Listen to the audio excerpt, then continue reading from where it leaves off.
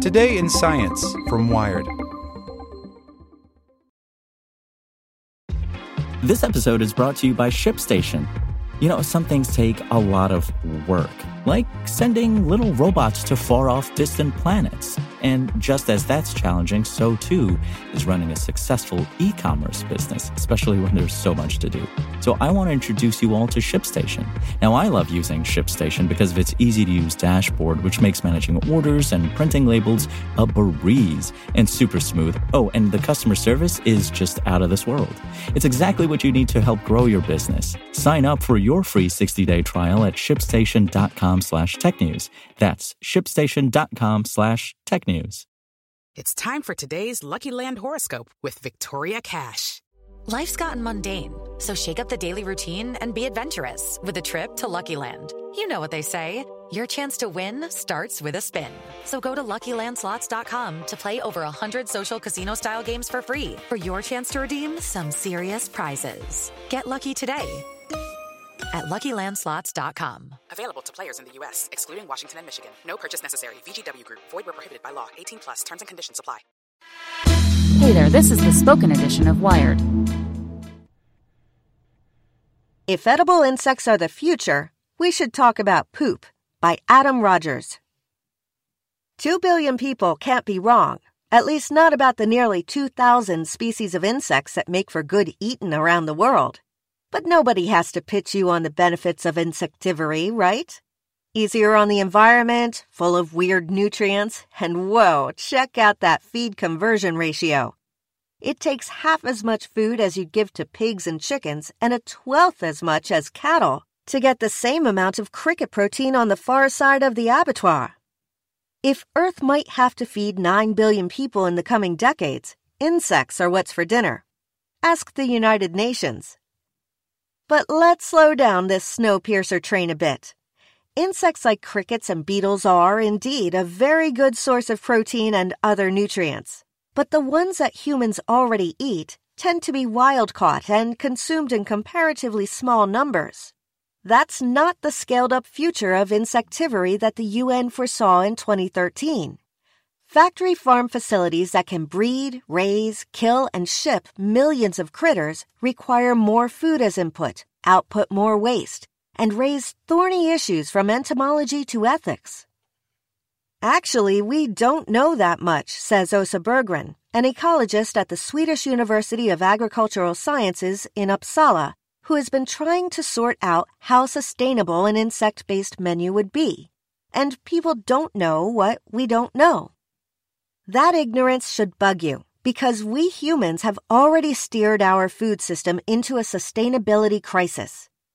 As any soy-swilling vegan will tell you at the drop of a hemp-knit hat, the global system of raising animal protein for people to eat has flaws.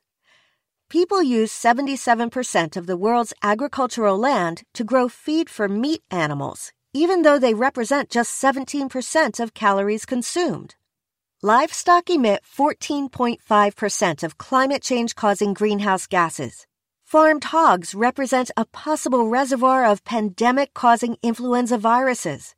Chicken farming fueled the development of antibiotic-resistant bacteria, and giant pools of hog waste threaten natural disaster every time a hurricane brushes the Carolinas. But those aren't problems with animal protein per se. They're problems of scale and capitalism. And now the future of insects as food threatens to become every bit as industrial. Some European countries already have mass rearing facilities, enormous, like airplane hangar-sized, Berggren says. But it doesn't have to be a catastrophe. The newly buzzy insect biz is an opportunity. If you start with totally new animals, we should be able to do it better. Knowing what we know now, what could we change if we started all over again so we don't continue to make it worse? Writing in the journal Trends in Ecology and Evolution, Berggren and her colleagues lay out a sort of anti-review article, a litany not of what's known, but of the unknowns that emerge when a swarm of new companies start mass-producing insects. According to one analysis, edible insects will be a $710 million global market in the next 5 years. multiple species ground into flour or sold as bars and snacks. But growing up all those insects will mean more space for unintended consequences. So, for example, today people use a huge amount of land on Earth to grow plants then fed to animals so people can eat the animals. Insects need less of that food to become more protein, and more of each insect, depending on the species, is actually edible. Insects having chitinous exoskeletons make no bones about that. But that still means productive agricultural land has to be turned from feeding people to feeding critters. What you'd really like is to scroll through the thousands of edible insects and find species that grow fast, aren't too finicky about living conditions, and most importantly, are not picky eaters. Best case, insects that eat something people don't or can't, solving a recycling problem while freeing up land to grow food for humans instead of human prey.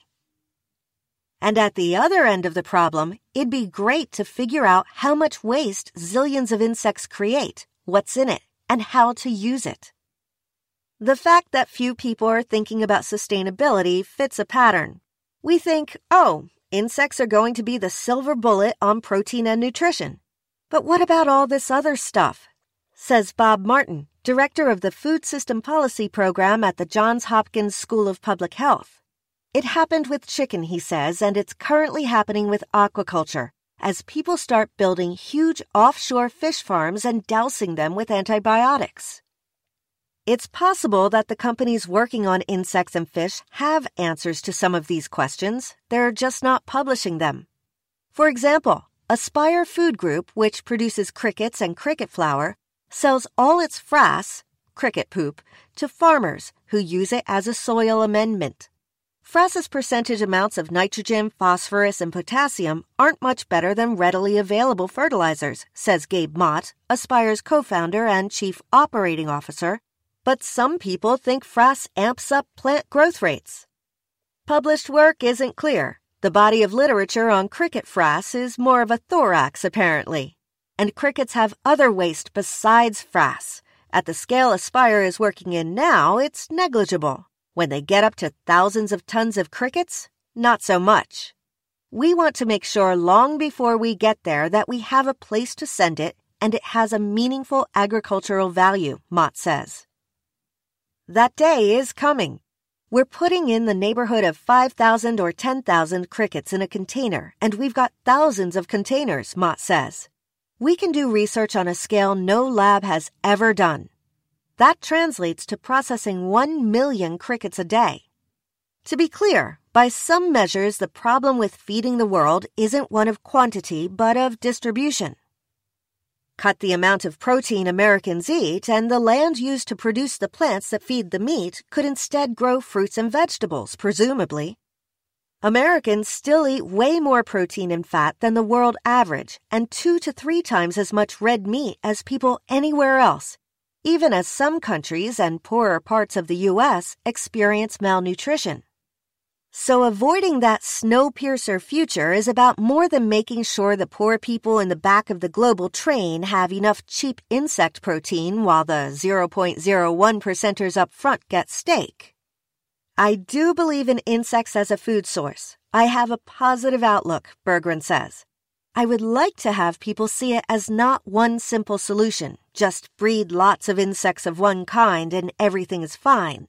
The world and our food systems are way more complex than that. Insects are an opportunity. Imagine getting a global food network right from the very start. Okay, round 2. Name something that's not boring. A laundry?